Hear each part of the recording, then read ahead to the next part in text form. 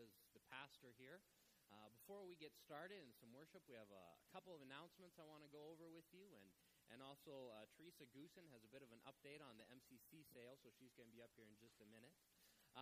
Wednesday night, our Wednesday night program. This Wednesday is our last Wednesday night program.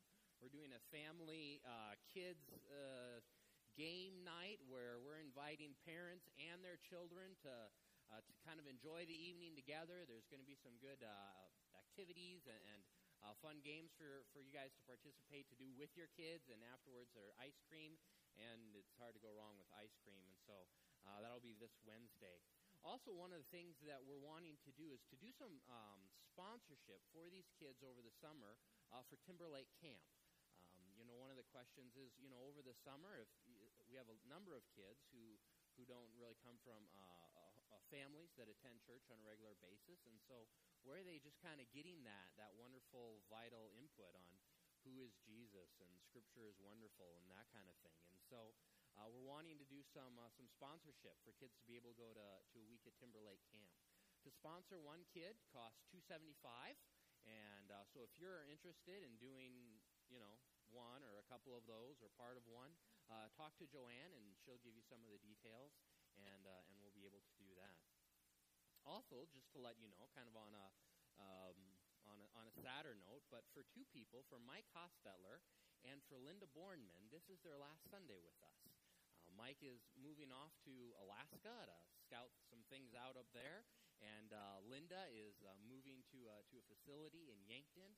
And Linda, I think your first Sunday here was my first Sunday here, and you have grown and changed in such a remarkable way since then. We're very proud of you. So before you guys leave, church family, be sure to talk to both of them and handshake or hug or high five, kind of whatever is within the comfort zone, and just don't make it too awkward. But be sure to talk with both of them before they go. So, Teresa, if you would come forward and give us a little bit of an update on the MCC sale, and we'll carry on with the service.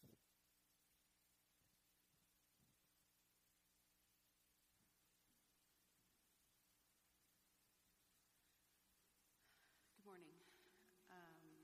First of all, thank you, everyone, for your attendance and your participation in the sale. We had a really good 2 days.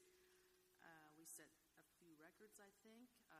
We had quite a few quilts that went for $1,000 or more. Okay. We had several quilts that went for $1,000 or more. We did have one that went for $3,000 and another one that went for $3,200. And I think those set new highs for quilts. This morning I checked the website, and if anybody wants to check out prices of all the quilts, some of the craft items, if you would head to nebraskamccsale.org, that will give you more updates throughout the day and as totals come in. The site showed this morning that it was a total of $202,833. So it was a good sale. Thank you.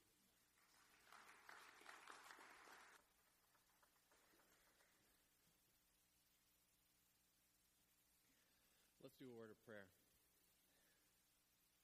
Heavenly Father, we worship you this morning. You are good, you are gracious, you are faithful. God, you revealed yourself to us in your Son, Jesus Christ. And we are thankful for that. And God, this morning as we worship, may our worship be a gift to you. May it be honoring and glorifying to you. As we study your word, we invite your Holy Spirit to lead and speak and guide and comfort and convict and direct. Lord, we open ourselves up to you this morning. We love you, Jesus. Amen.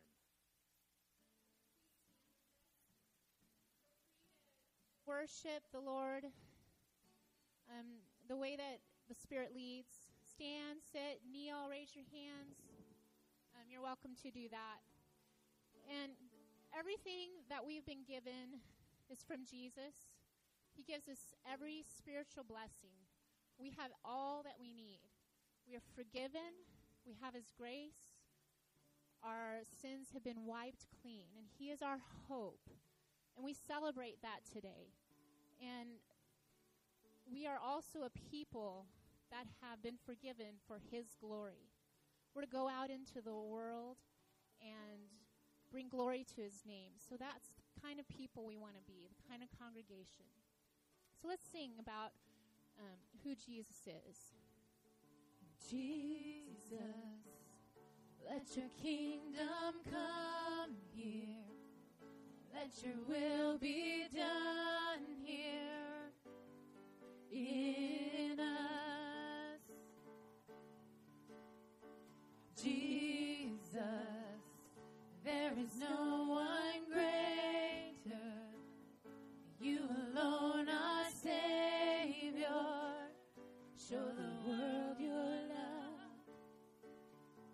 King of heaven, come down. King of heaven, come now. Let your glory reign, shining like the day. King of heaven, come. King of heaven, rise up. Who can stand against us? You are strong to save in your mighty name. King of heaven, come. Yes, Lord, come. We are children of your mercy, rescued for your glory. We cry, Jesus, set our hearts towards you, that every eye would see you lifted high. King of heaven, come down. King of heaven, come now.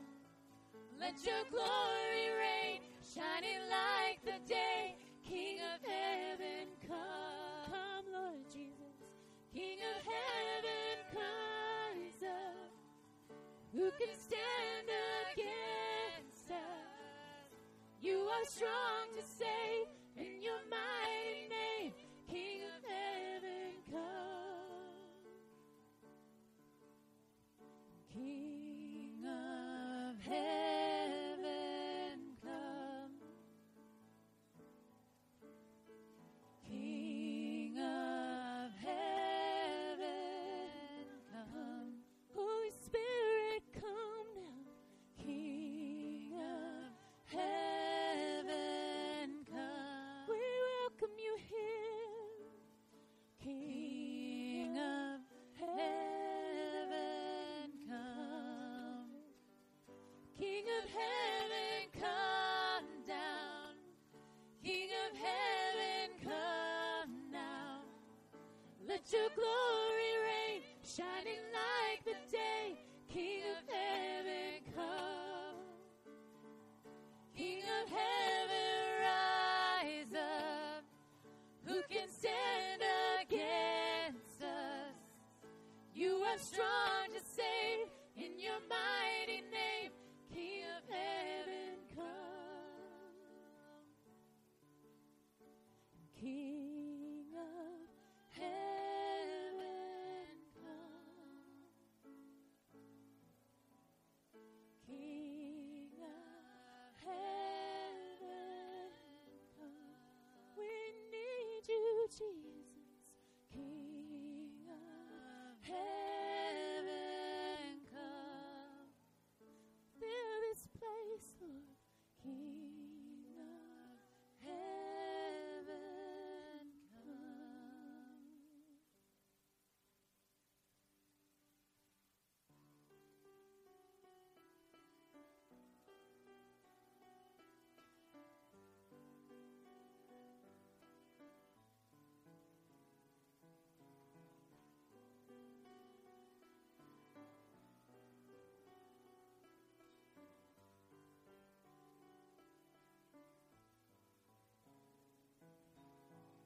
My hope is built on nothing less than Jesus' blood and righteousness.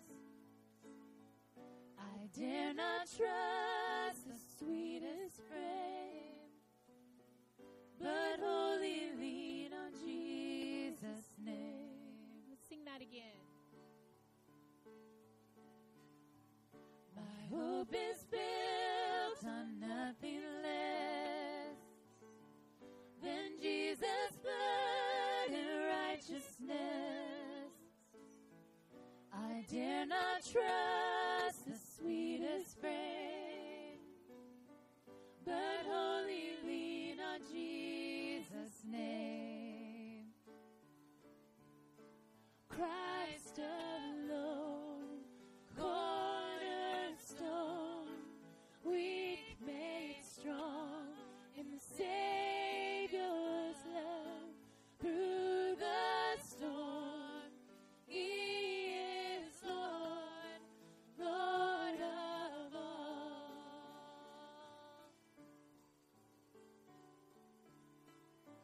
When darkness seems to hide His face, I rest on His unchanging grace. In every high and stormy gale, my anchor holds within the veil.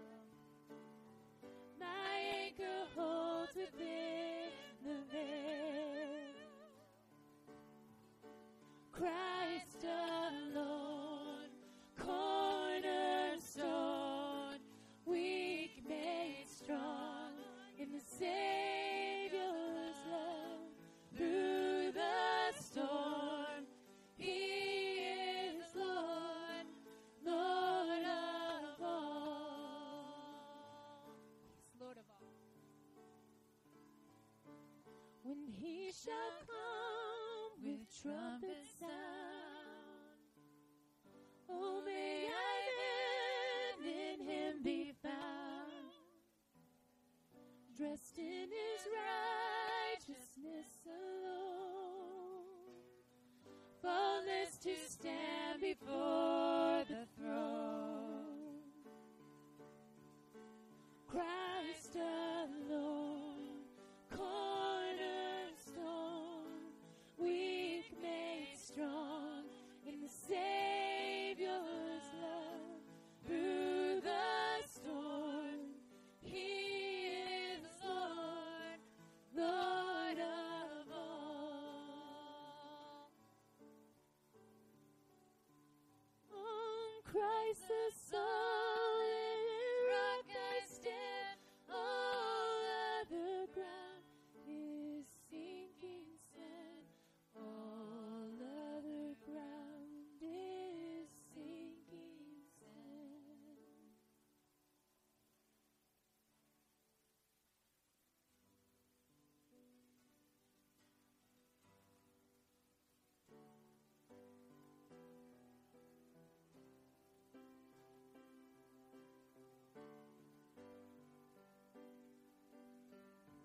You hear me when I call. You are my morning song. Though darkness fills the night, it cannot hide the light. Whom shall I fear? You crush the enemy underneath my feet. You are my sword and shield, though troubles linger still. Whom shall I fear? I know who goes before me. I know who stands behind. The God of angel armies is always by my side. The one who reigns forever, He is a friend of mine. The God of angel armies is always by my side. My strength is in your name, for you alone can save.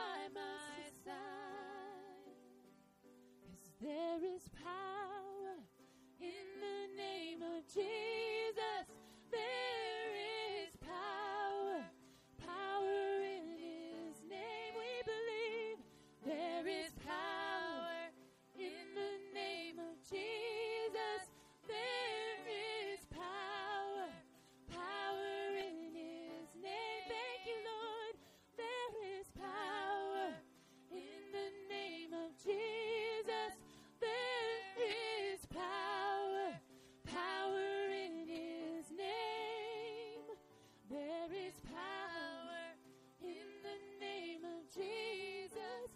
There is power, power in his name.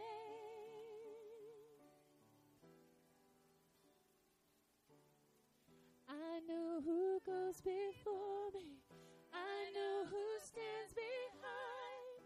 The God of angel armies is always by my side.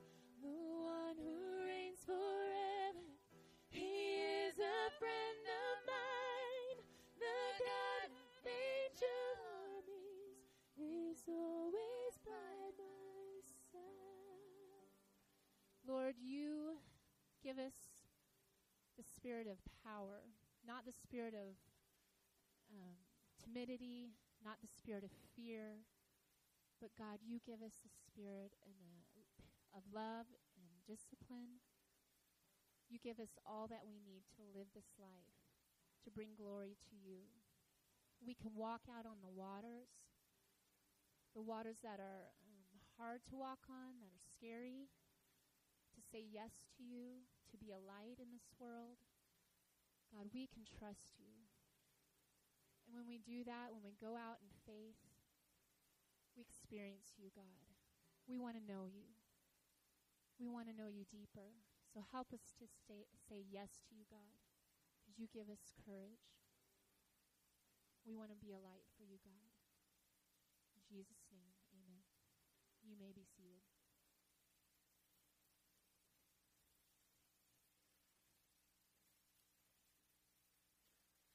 As we get ready to have a prayer time,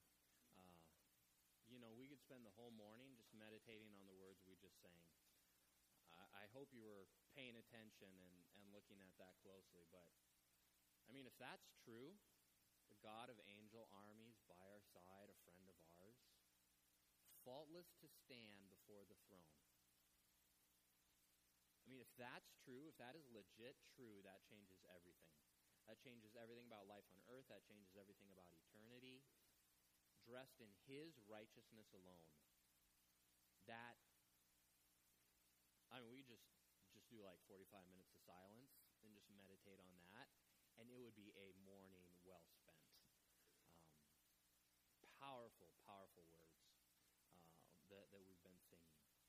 Pay attention to the words. Don't stay on guard about getting too relaxed. It's good stuff. As we get ready to have a prayer time, a couple prayer requests. Many of you know Russ Smith, Russ and Julie Smith. He is starting a very aggressive chemo treatment for cancer.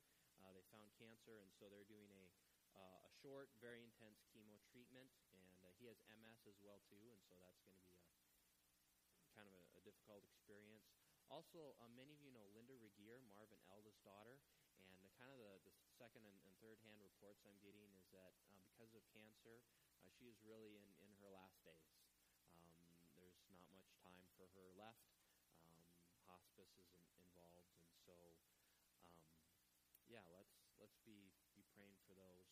And of course, many of you know others who have physical ailments that are difficult. So, let's have a time of prayer together. Heavenly Father, we marvel at this statement, faultless to stand before the throne. That the God of angel armies is our friend and stands beside us. That we are dressed in your righteousness alone. God, we praise you and we worship you. Because if those are true, everything is different.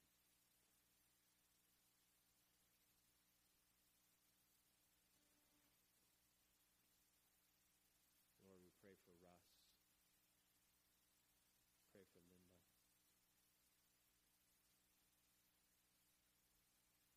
We pray for others that we know who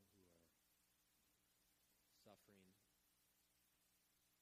Lord, we ask for healing, miraculous healing.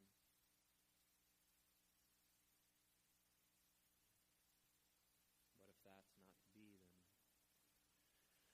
we ask for healing by medicine. Pray for peace. how to support those around us who are suffering.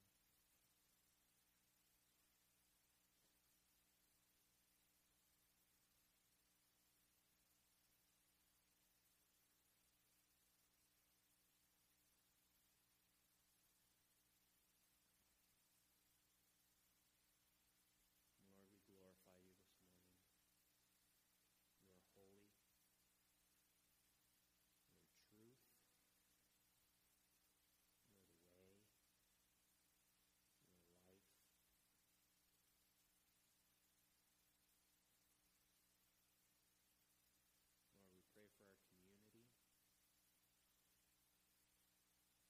the way. You are life. Lord, we pray for our community, for our leaders, for those that govern. Pray for our school, for those who teach and nurture and care. Lord, we pray for the other churches in this community.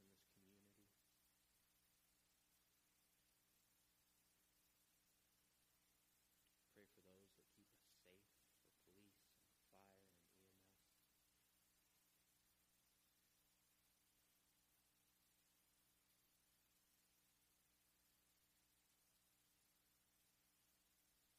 Lord, we pray for the missionaries this morning, Jennifer and the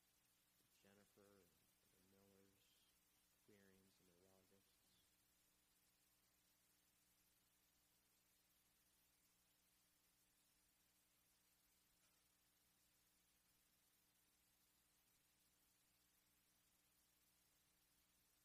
God, it is a blessing to us to be able to grow in Christ-like character. And we pray that would continue to happen this morning. We love you and we worship you. Amen.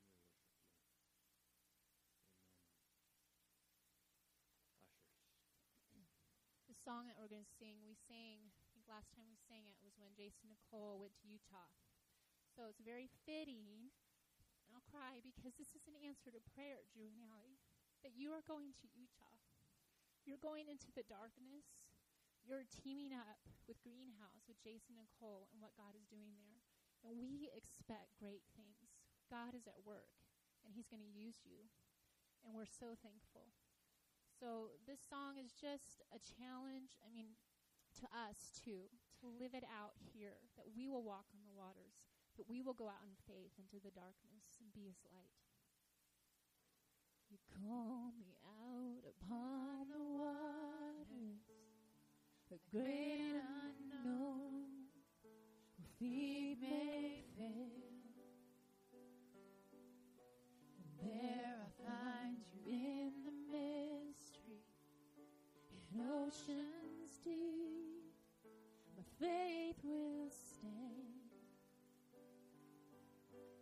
And I will call upon your name, Jesus, and keep my eyes above the waves. When oceans rise, my soul will rest in your embrace. For I am yours, you are mine.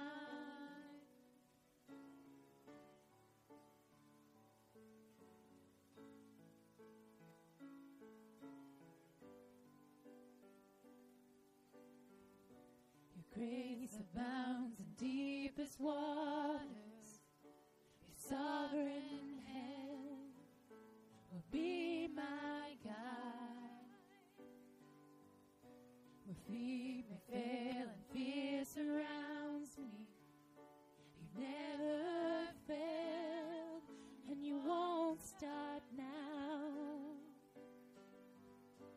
And I will call upon your name, Jesus, and keep my eyes above the waves. When oceans rise, my soul will rest in your embrace. For I am yours, and you are mine. Oh, oh, oh. Spirit, lead me where my trust trust is without borders. Let me walk upon the waters wherever you would call me. Take me deeper than my feet could ever wander, and my faith would be made stronger in the presence of my Savior. Spirit, lead me where my trust is without borders. Let me walk upon the waters wherever you would call me. Take me deeper than my feet could ever wander, and my faith would be made stronger in the presence of my Savior. Oh, we trust in you, Lord.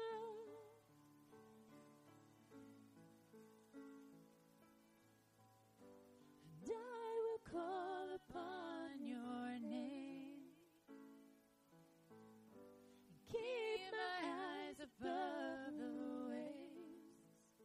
When oceans rise, my soul will rest in your embrace, for I am yours and you are mine. Oh, oh,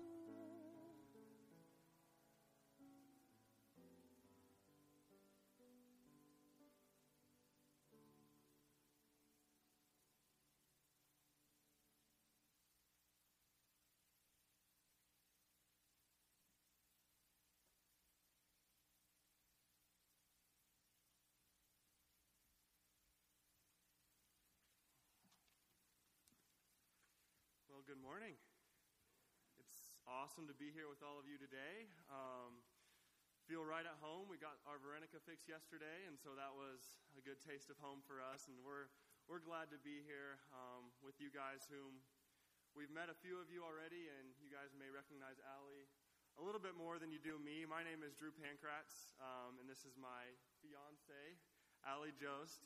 Still getting used to saying that, but.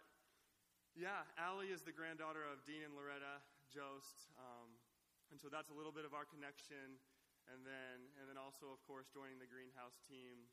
After our wedding in late July or early August, we'll be moving out to Utah and joining what God's already doing there with the Queerings and with the Greenhouse, and so we're super excited. They wanted us to say hello to you guys from them, and just thank you so much for your incredible support and partnership already. So blessed by you guys, and hopefully it's been a blessing to you guys in return to partner with what God's doing there with the Greenhouse. I know there's some family here and lots of friends, and so we're just incredibly thankful for you, and I know they are too. And so, yeah, right now, a little bit of where we're at.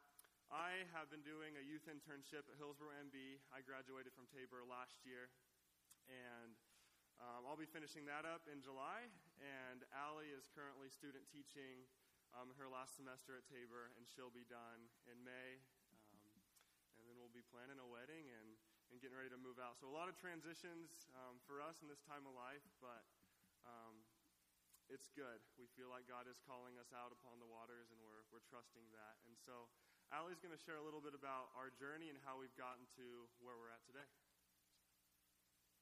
Okay. So, yeah, like you said, my name is Allie Jost. And so I would say our journey to Utah started in 2006 when my dad, he went out there to Utah as a church planter at South Mountain Community Church. And he actually, at the time, we actually needed a youth pastor at one of those churches. And so my dad knew Jason and Nicole and just thought they would be a great fit to be out there in Utah. And so he asked him, and Jason said yes, and spent some time there. And then Jason was back here for a little bit, but then found that their hearts were still back in Utah and wanted to be working among the Mormons. And so now, and I was able to grow up in the LDS culture, kind of in as a Christian. It was a very good experience for me. I got to learn a lot about what I believe and what Mormons believe.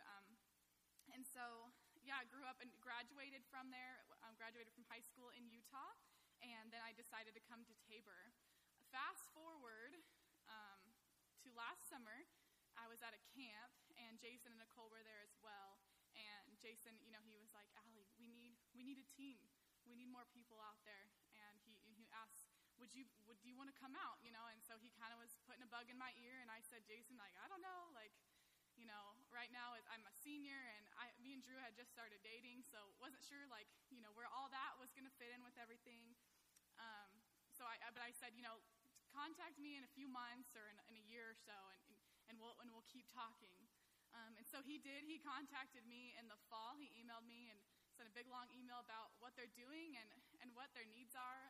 Basically, he said their needs were someone to do worship and someone to do youth. And so I didn't know what to do with that. I was still like, okay, I don't know. And so I gave the information to Drew, and we started to think about it more seriously.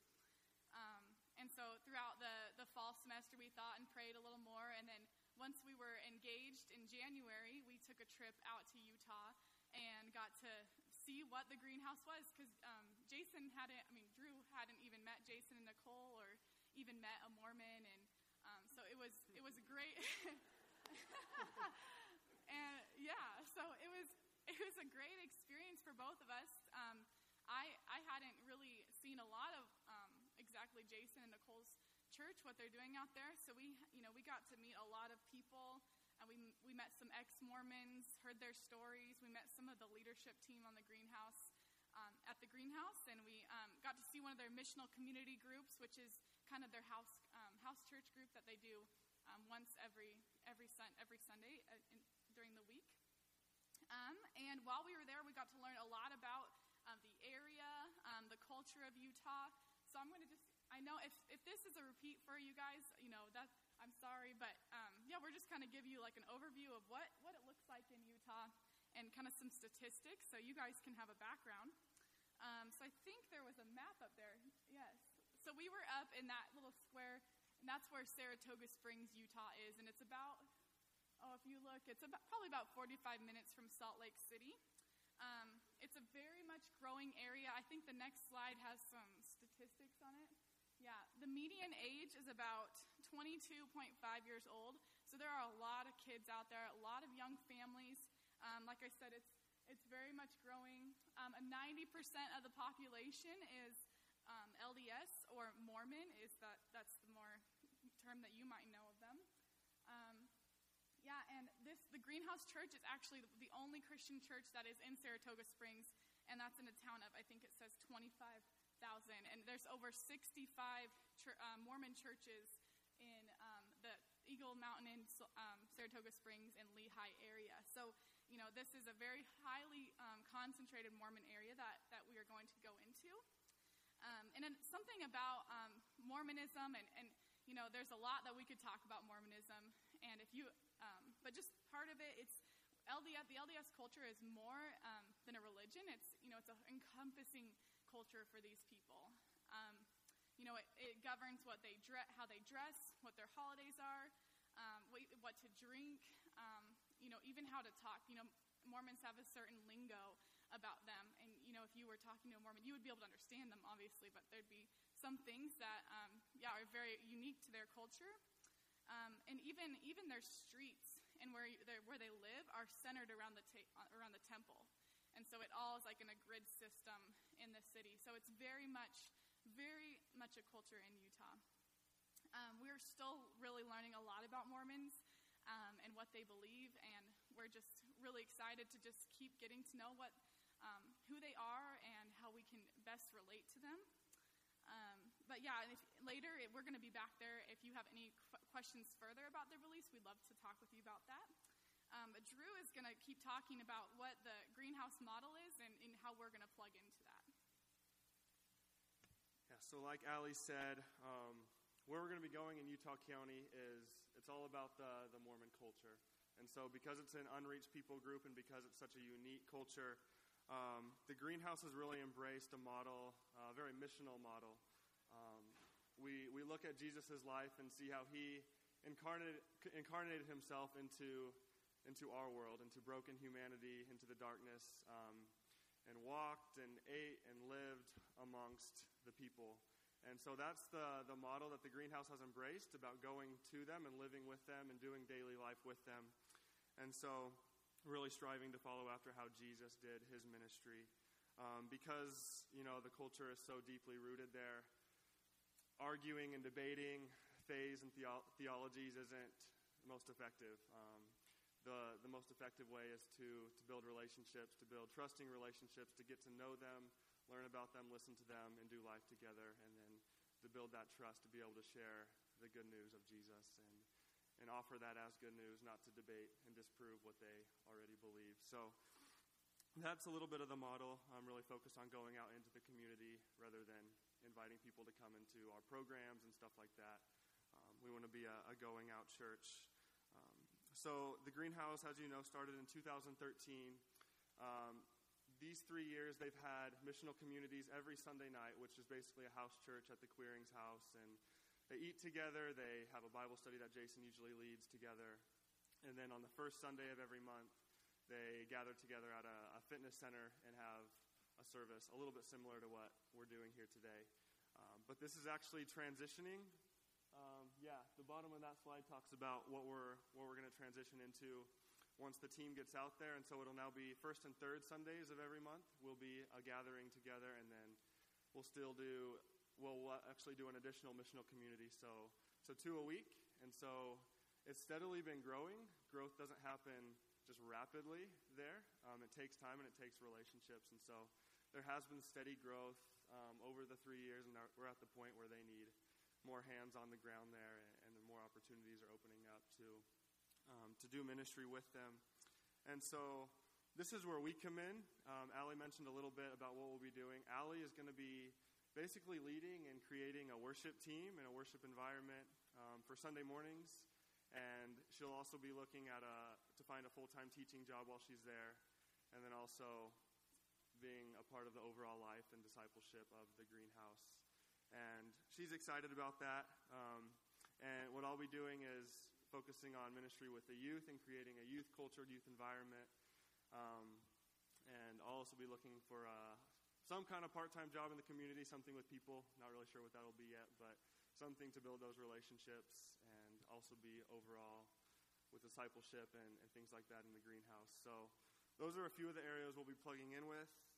And there's actually a fifth member that's going to be joining the team. His name is Logan Whitney. He's going to graduate from Tabor as well this May, and he's going to be doing ministry more with the college and young adult age groups.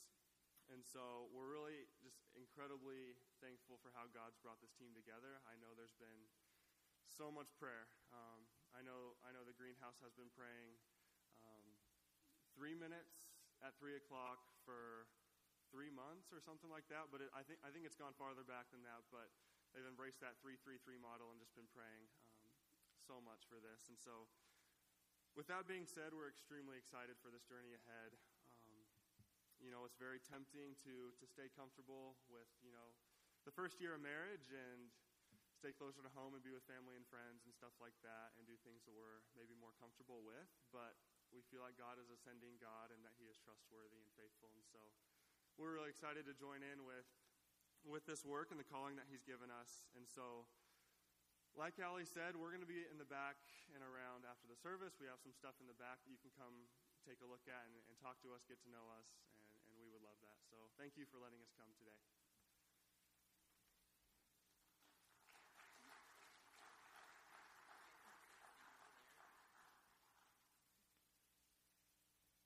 Well, it is so good to have you guys here, and really special for me to get to see you guys and see what God's doing. And so I just wanted to share some words for both of you as you get ready to go out to Utah.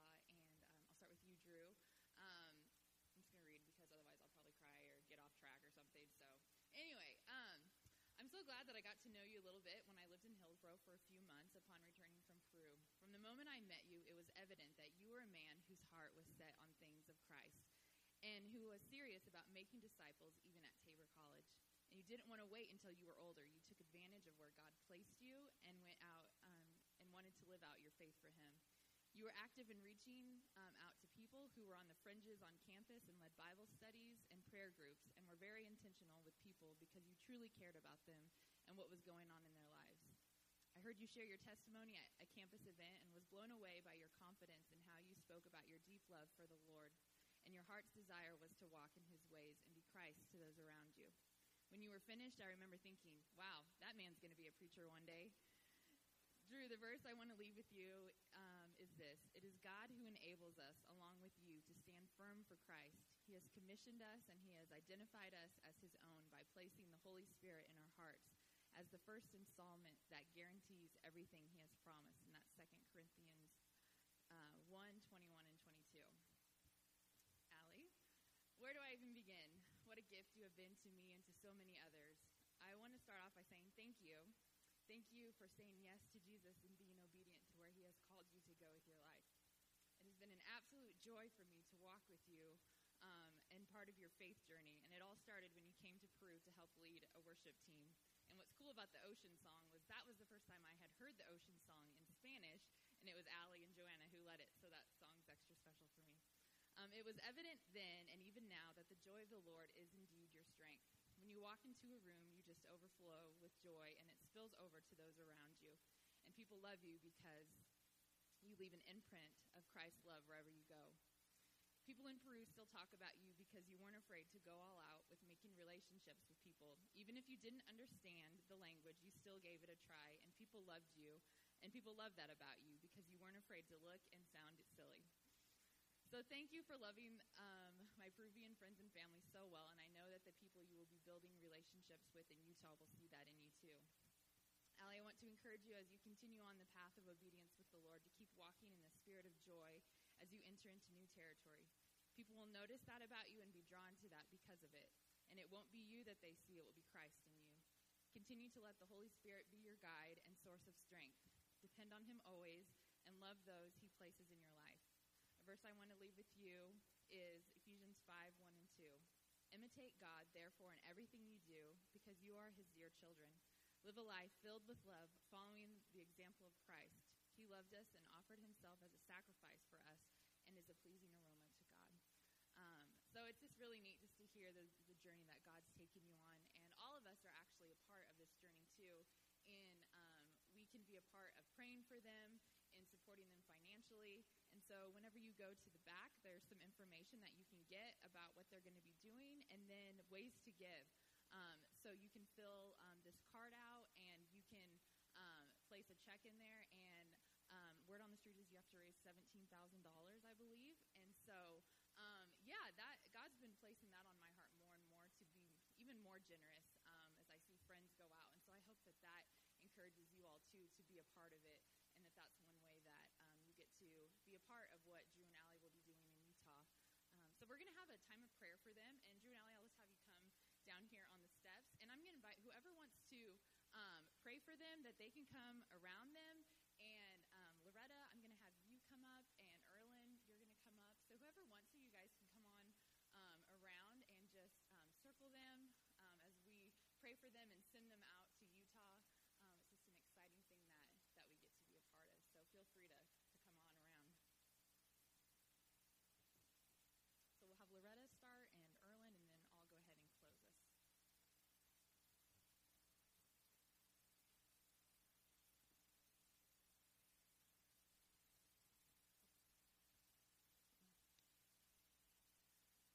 Dear Father, our hearts are full. We have much to thank you for today. We just thank you that you still have a call on our lives and that you answer our prayers. For years, we've prayed for the greenhouse, and we knew that they wanted to build a team. And so today we are seeing those prayers being answered, and I thank you so much for that. I thank you for the opportunity to grow up with Allie and to see her little missionary heart. She's had it since a child, God, and I thank you for how you are using that, and that you have given her a partner who has that same love for you and that same experience. And I just ask your blessing upon them together as they have this venture in their life. God, I pray for their marriage, that their marriage will be sweet and that it will be strong, that you will protect them. I just pray that you will bless their gifts of working with youth and connecting with people and leading worship and teaching, that you will add to those gifts uniquely to that culture that they'll be going to. And we just ask for the practical things too, God, that you will give them jobs. Give Allie a teaching job where she can glorify you, and that Drew will find work, and that these will be areas in which they will be able to connect with people, and that it will also be a part of the ministry, and even the home that they'll be someday living in, God, that it might be a hallowed place, a place where you are loved and worshipped, and that it too will also be in an area where they can be an influence for you. Prepare all these things for them in advance, dear Lord, and go with them. Thank you, Lord, for this opportunity. Thank you that we can be a part of what you are doing in the earth. I thank you for Drew and Allie as they have committed to each other and to you and to the work that you put before them. So I'd ask, Lord, that you give them wisdom, understanding, and what needs to be done there. And I ask for special grace, Lord, as they going through transitions here of graduating, of getting married, and then starting ministry. So I just ask for special grace for them, Lord. Bless them and guide them. Bless this team. And I thank you that we can be a part of it. We feel that we're one with them. And we're so thankful that we can be a part of that. And the verse that I want to lead with you is Isaiah 40, verse 31. It says, "Those who wait upon the Lord shall renew their strength. They shall mount up with wings like eagles. They shall run and not be weary, and they shall walk and not faint." So I bless you with this. It's God's word which has much strength. And just go with God. Amen. Dear Lord, I thank you so much for this opportunity that we have to hear of Allie and Drew's faith journey, and how you've called them to yourself, and how they have found each other in the midst of that too. And so I thank you for how you're going to be at work in their lives now and in the future, and how you've been preparing them for what you're calling them there to in Utah. And I thank you that they have a team that they have to work with, and just bless that team, that they would be united. I pray against what the enemy wants to do to destroy anything that is being done, that you would protect them and hold them up, that you would be their foundation, and that they would trust you with everything that they have. I thank you for their deep love for you, and I know that they will be a sweet aroma to those around them. And so, yes, bless them, and as they raise funds, Lord, that we would be eager to give and be a part of their ministry. And we ask this all in your name. Amen.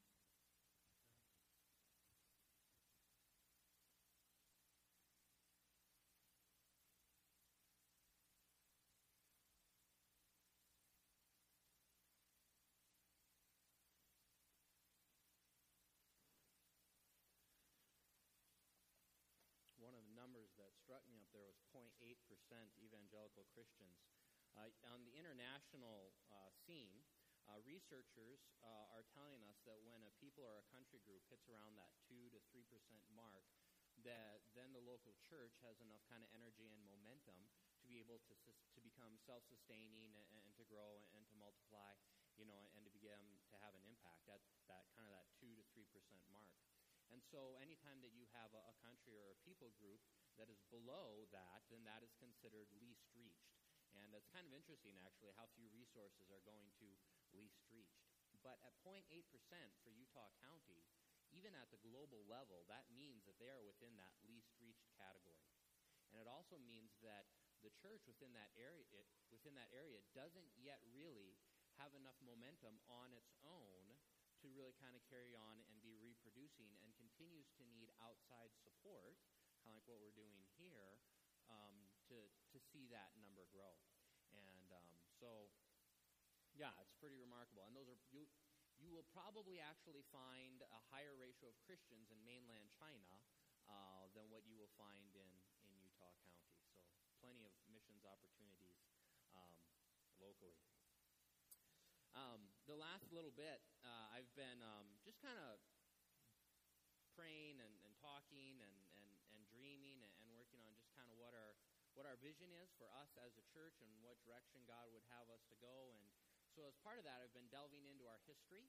One of the, if you're really kind of wanting to know where God would lead you in the future, one of the incredible helpful things is to simply go back and say, what was the vision of the founding fathers? Like when they first started this church, this organization, this community, what was the original vision that God had really kind of birthed within them at that time? And so I don't know how many of you have seen this book or read this book. I've been reading through this book. I'm assuming it was written in 1978.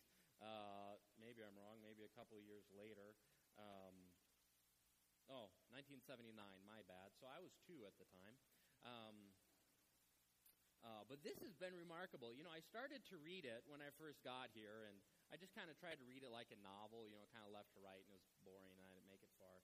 And but then lately, pulled it out again, and have been treating it more like a resource and kind of bouncing it around and looking up different aspects. And I've just found it fascinating on the history of this congregation. In the first 20 years of this church, there were over 250 baptisms. When they dedicated this facility, this building, 1,200 people showed up. I kind of chuckled because it said, we opted not to serve a meal. I'm like, yeah. There were 6 sermons. And I don't know if like 6 people gave a different sermon or like the one dude gave the sermon 6 times, but 6 sermons is a lot of sermons. This church was involved in, they call them station churches, and which is not a term we use anymore, so I don't know if our equivalent would be church plant or satellite church, which are both kind of trendy words these days. But there were station churches in Sutton, Hastings, Culbertson, and El Dorado. And those communities looked to this church for preaching, baptism, communion, and other kinds of leadership. So this church was engaged in satellite campuses or church planning, whatever our current modern trendy word is, long before we even had those terms. For a while, they even hired one guy whose only job for 3 months was to evangelize other German speakers in the area. Just for 3 months out of the year, that was his job. The people who founded this church were known as disturbers of the peace, which I find a little comical. There was a local gal who wrote in her diary, "Now a disturber of the peace, like those we had in Russia, has come here too with his gospel preaching." This church was involved in helping refugees come over from Russia. Evangelism was a very central activity. I mean, built into the church calendar multiple times throughout the year were special events, revival meetings.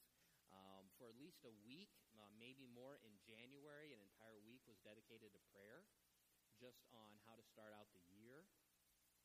Up until at least 1978, when this was done, we were still averaging over 225 people on a Sunday. One evangelistic meeting saw 86 people get baptized.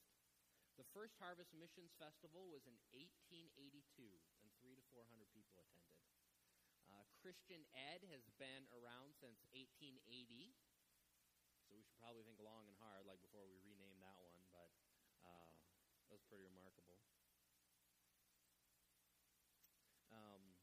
And this place was the favorite place for conferences. We had a big facility, and we were centrally located. And so this was the place to gather. And really, from this congregation, from this place, is when we saw churches branch off and people head out to California and Winnipeg and even Kansas. And there was an interesting, let me read this here to you. Larry Martins in 1974 gave a talk. It was at the Southern District Conference. And they have part of his speech in here. And he says, "There are several concerns which I wish to voice as we face our second century. The first concern is that forms and structure and tradition do not become more important than people. So it's important that we value people over forms and structures. The second concern, that we guard against placing self-preservation above our mission." That's a fascinating line, if you really think that. The concern is that we value self-preservation over our mission, or against becoming preoccupied with perpetuating our system and forgetting the cause for our existence. The third and final concern is that we must think 20th century instead of our past. While our past is important, giving us importance understanding of the present and perspective on the future. We cannot live in the past. We must think urban instead of rural. We must think mission instead of Mennonite. So it's been interesting as I've read through this. And at this point, I would just say, would you pray with me that this would not just be our past? Would you pray with me that this could once again be our future? That these kinds of things, this kind of mentality, these kinds of activities would not just be something that we reminisce about, in the glory days, but that we would be more captivated by a vision for a future than a remarkable past.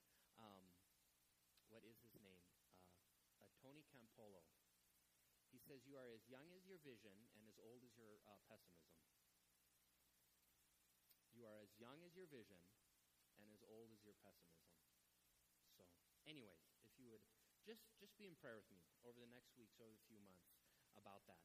One other announcement that kind of ties in with that I did want to share with you.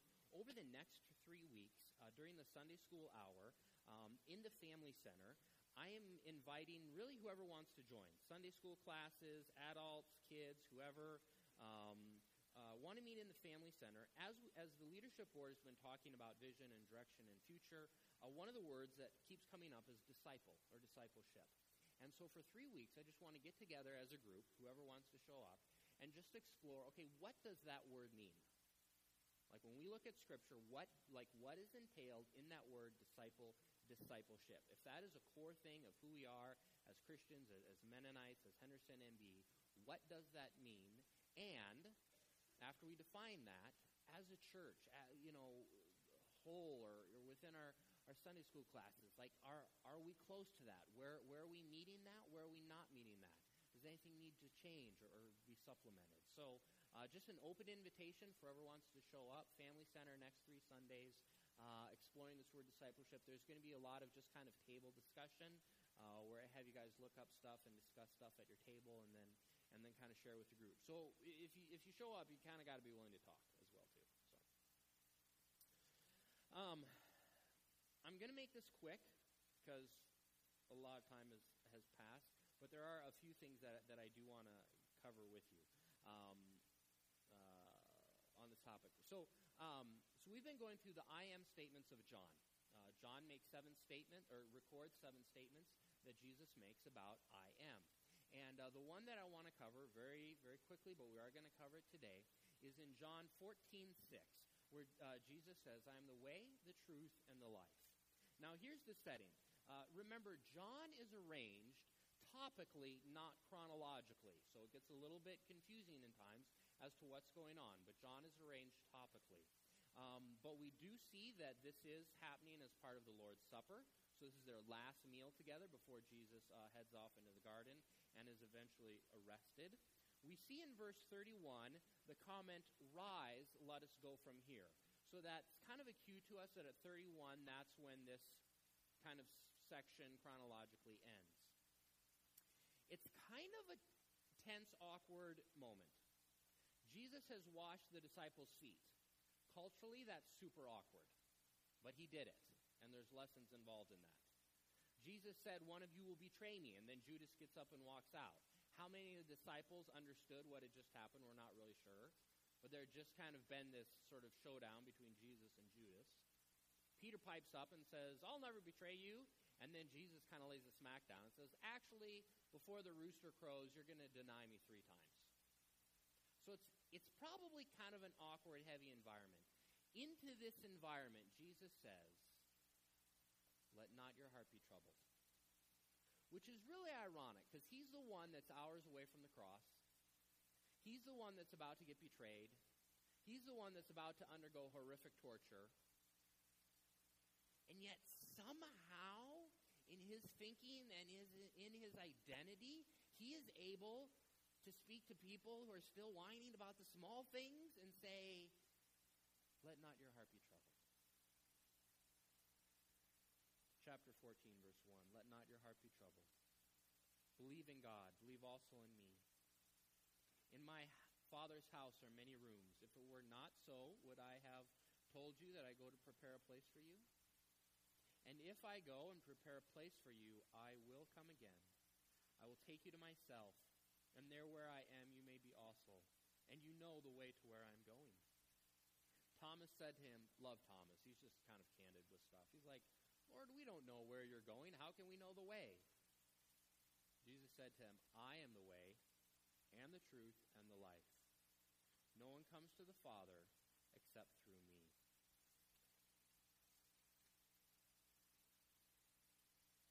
We've spent a lot of time talking about Jesus as the way. We've spent time talking about the exclusivity of Christ. Jesus claims to be the door, and how he claimed to be the only door. We talked about Jesus as the resurrection. Remember, that was a fun one. And Lazarus, and raising Lazarus from the dead.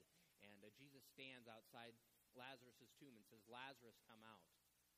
But Jesus had to clarify Lazarus, because if he had only said, come out, every tomb within earshot would have emptied himself. The resurrection power of Jesus is so great that he literally had to say, all right, y'all, I'm just talking to Lazarus for now. The rest of you just wait your turn. Lazarus, come out. And we talked about Jesus' claims to be God and associated with God, and this idea that he was either a liar or a lunatic or a Lord. And so, so often people like to go halfway with Jesus and say, well, he's a good moral teacher. Actually, that option is not available to us. Because he was either a liar and he knew he was a liar, so that's not a good moral teacher. Or he thought he was God, but he really wasn't, and then he's a crazy man, and that's not a good moral teacher. Or everything he said was true and he is Lord, and you cannot treat your Lord just as some flippant good moral teacher. When it comes to Jesus, you have to take an extreme approach with him. Either he is nothing and you discard him completely, or the man is exactly who he says he is, and we follow him as Lord.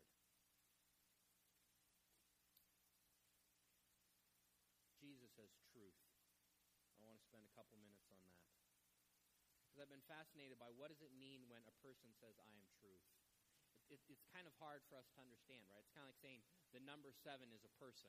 Like it's two concepts in our mind that don't really meld. And Jesus just didn't say, I come speaking truth, or he didn't say my message is truth. He says, me as a person am truth. And how do you kind of wrap your mind around that when the answer is a person?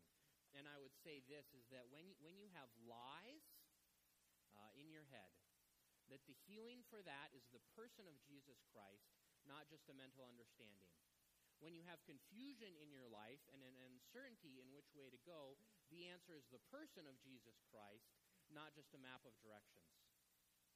A friend of mine, when he was in college, after all the kids were out of the house, the parents got divorced. Messy, painful, as divorce normally is. And it was hard for him. And conceptually, he knew the truth. He knew that God loved him, that God was there for him. Like he knew all the right answers, right? But there's still pain in his heart. He's praying with a friend, and they go after this question. They say, Jesus, where were you in that? Because we believe in a God that talks. And so they just went after it, and they say, that was no fun. Stronger language probably involved. Where were you in that? And in that prayer time, he had like this thought or this mental image or this picture of him standing in that moment and Jesus simply standing beside him with his arm around him in a comforting posture. No words, no actions, just the picture of Jesus standing in that place, in that posture. And when he had that mental image, it broke him. The man wept. And he experienced deep healing. He knew the truth, but knowing the truth wasn't really helping. It wasn't until the person of Jesus Christ was interjected that truth actually began to affect his being. And experiencing Jesus, only then did the truth that he knew affect him in a positive way. One of the other ways that I believe that we see Jesus as truth is when it comes to Christianity as it pertains to other religions. It's the last little bit, it seems I've just seen a lot of chatter around this notion of Do Muslims, do Jews, do Christians all worship the same God? And even Mormons would raise the same point. But particularly around Muslims and Jews and Christians, because there's how the argument goes is that all three have founding fathers in Abraham. I mean, Judaism believes the Old Testament, not just the New Testament. With Islam, they claim Abraham as a founding father. They claim that Muhammad was visited by the Archangel Gabriel, who's considered a Christian deity. And they kind of charted out kind of this evolutionary flow chart, This religion broke off at this point, this religion broke off at this point, and this religion broke off at this point. And even things that are getting said at the international level kind of really, I think, are adding more confusion than clarity. The Pope was holding this international kind of interfaith gathering. And in the greetings, he greets the Muslims, and he says, first of all, to the Muslims, to worship the one God, living and merciful, and call upon him in prayer. Okay, so is that the same God? I mean, he didn't say one true God. Was he just being brilliantly vague? My guess is he was just being brilliantly vague. But it's really contributed more to the confusion than the clarity on to say, do we worship the same God? Even one guy said that he interviewed a Jewish rabbi and a Muslim imam and a Methodist minister, and he said, hey, do you guys all worship the same God? And they all said, yeah. Some of the details are different. So there's confusion into that. But see, here's the thing, is that if Jesus is the way, but if Jesus is also the truth of God, as well as the life of God, then God the Father will never deny Jesus. God the Father will never deny Jesus. And so if you deny Jesus, you deny God. The rest of what we read in John 14, for sake of time, I'm going to skip it, but verse 7 to 11 talks about this connection between Jesus and God the Father. Folks, you cannot deny Jesus and then claim to worship the God of Scripture. You cannot deny Jesus and then claim to worship the same God as me, because the God of Scripture will never deny Jesus, because Jesus is the truth of God, as well as the way to God, as well as the life of God. Any religion that denies Jesus does not worship the God of Scripture, because Jesus is the truth of God. And actually, previously, prior to coming here, I worked a lot with international missions. More and more, I found myself using Jesus rather than God. Because if I talk about serving God, or if I talk about a prayer to God, a lot of religions will not in agreement. If I talk about serving Jesus, or if I do a prayer to Jesus, I've now drawn a line in the sand to say, this is how I'm distinct. This is the God I serve. Is a Jesus-centered, Jesus is the truth of the world God. Because Jesus is truth, Jesus points us to the one true God. In confusion or in lies or even in other religions, when you interject Jesus, the person of Jesus, then we have clarity. I would love to rid your mind of all lies. I would love to replace them with absolute truth. Truth about God's glory and God's worth and God's beauty. Truth about your value and how you're loved and precious to Him. Truth about God's plan and good intentions. Truth about eternity. But for you to grasp that truth, you must encounter the person of Jesus Christ. I cannot just give you a list of truths and expect that to change your life. You need truth in the embodiment of Jesus Christ. Jesus said, I am the way, the truth, and the life. You cannot find a way to God separate from Jesus. You cannot find truth in this life separate from Jesus Christ. And you cannot find life in this world separate from Jesus Christ. Salvation is a one-time deal. Maybe you need it, maybe you're good, I'm not sure. But some part of our life is always in need of truth and life. Start with the person of Jesus Christ, and truth and life will follow. Amen. Heavenly Father, thank you for your word. Thank you for truth and life embodied in Jesus Christ. Lord, I pray for all those here that they would encounter the person of Jesus Christ, And Lord, if necessary, that would be the one-time moment of salvation, that would be the way. Lord, for others, I pray that they would encounter the person of Jesus Christ, and that would be an ongoing just inflow of truth and life, because you are truth and life. Thank you, Lord. We love you, Jesus. Amen. Please stand with us as we respond.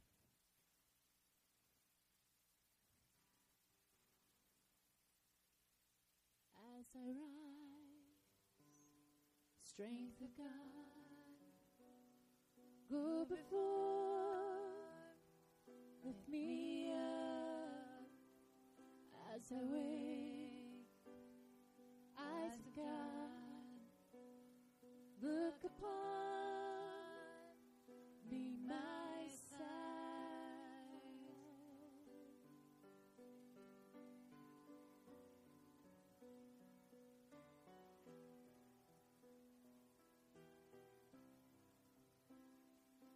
As I wait, heart of God, satisfied and sustained as I hear voice of God, lead me on, be my guide, be my guide.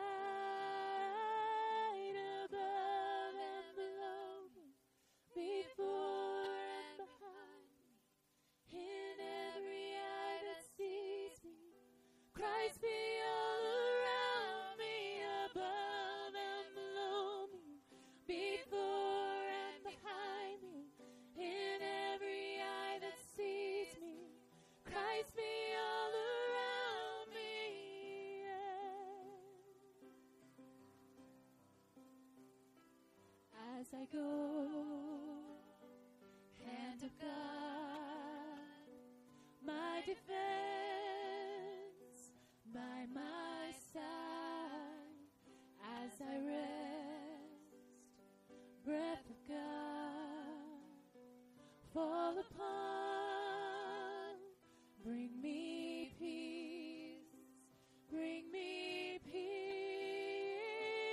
above and below me, before and behind me, in every eye that sees me, Christ be all around me, above and below me, before and behind me, in every eye that sees me, Christ be all around me. Yeah. Your life, your death, your blood was shed for every moment, your life, your death, your blood was shed for every moment, your life, your death, your blood was shed for every moment,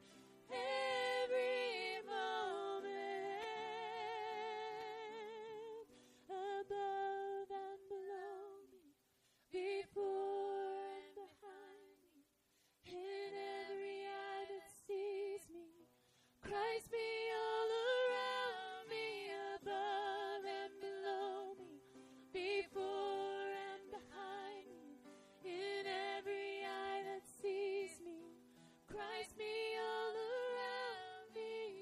Yeah.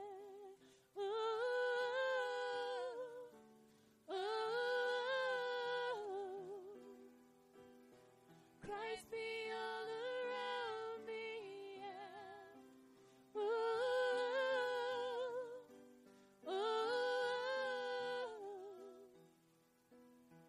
Christ be all around me. Lord, we need more of you in our lives. Less of us, less of the distractions of this world, more of you. So be all around us, before us, and behind us, God. so that every eye that does see us, they will see you.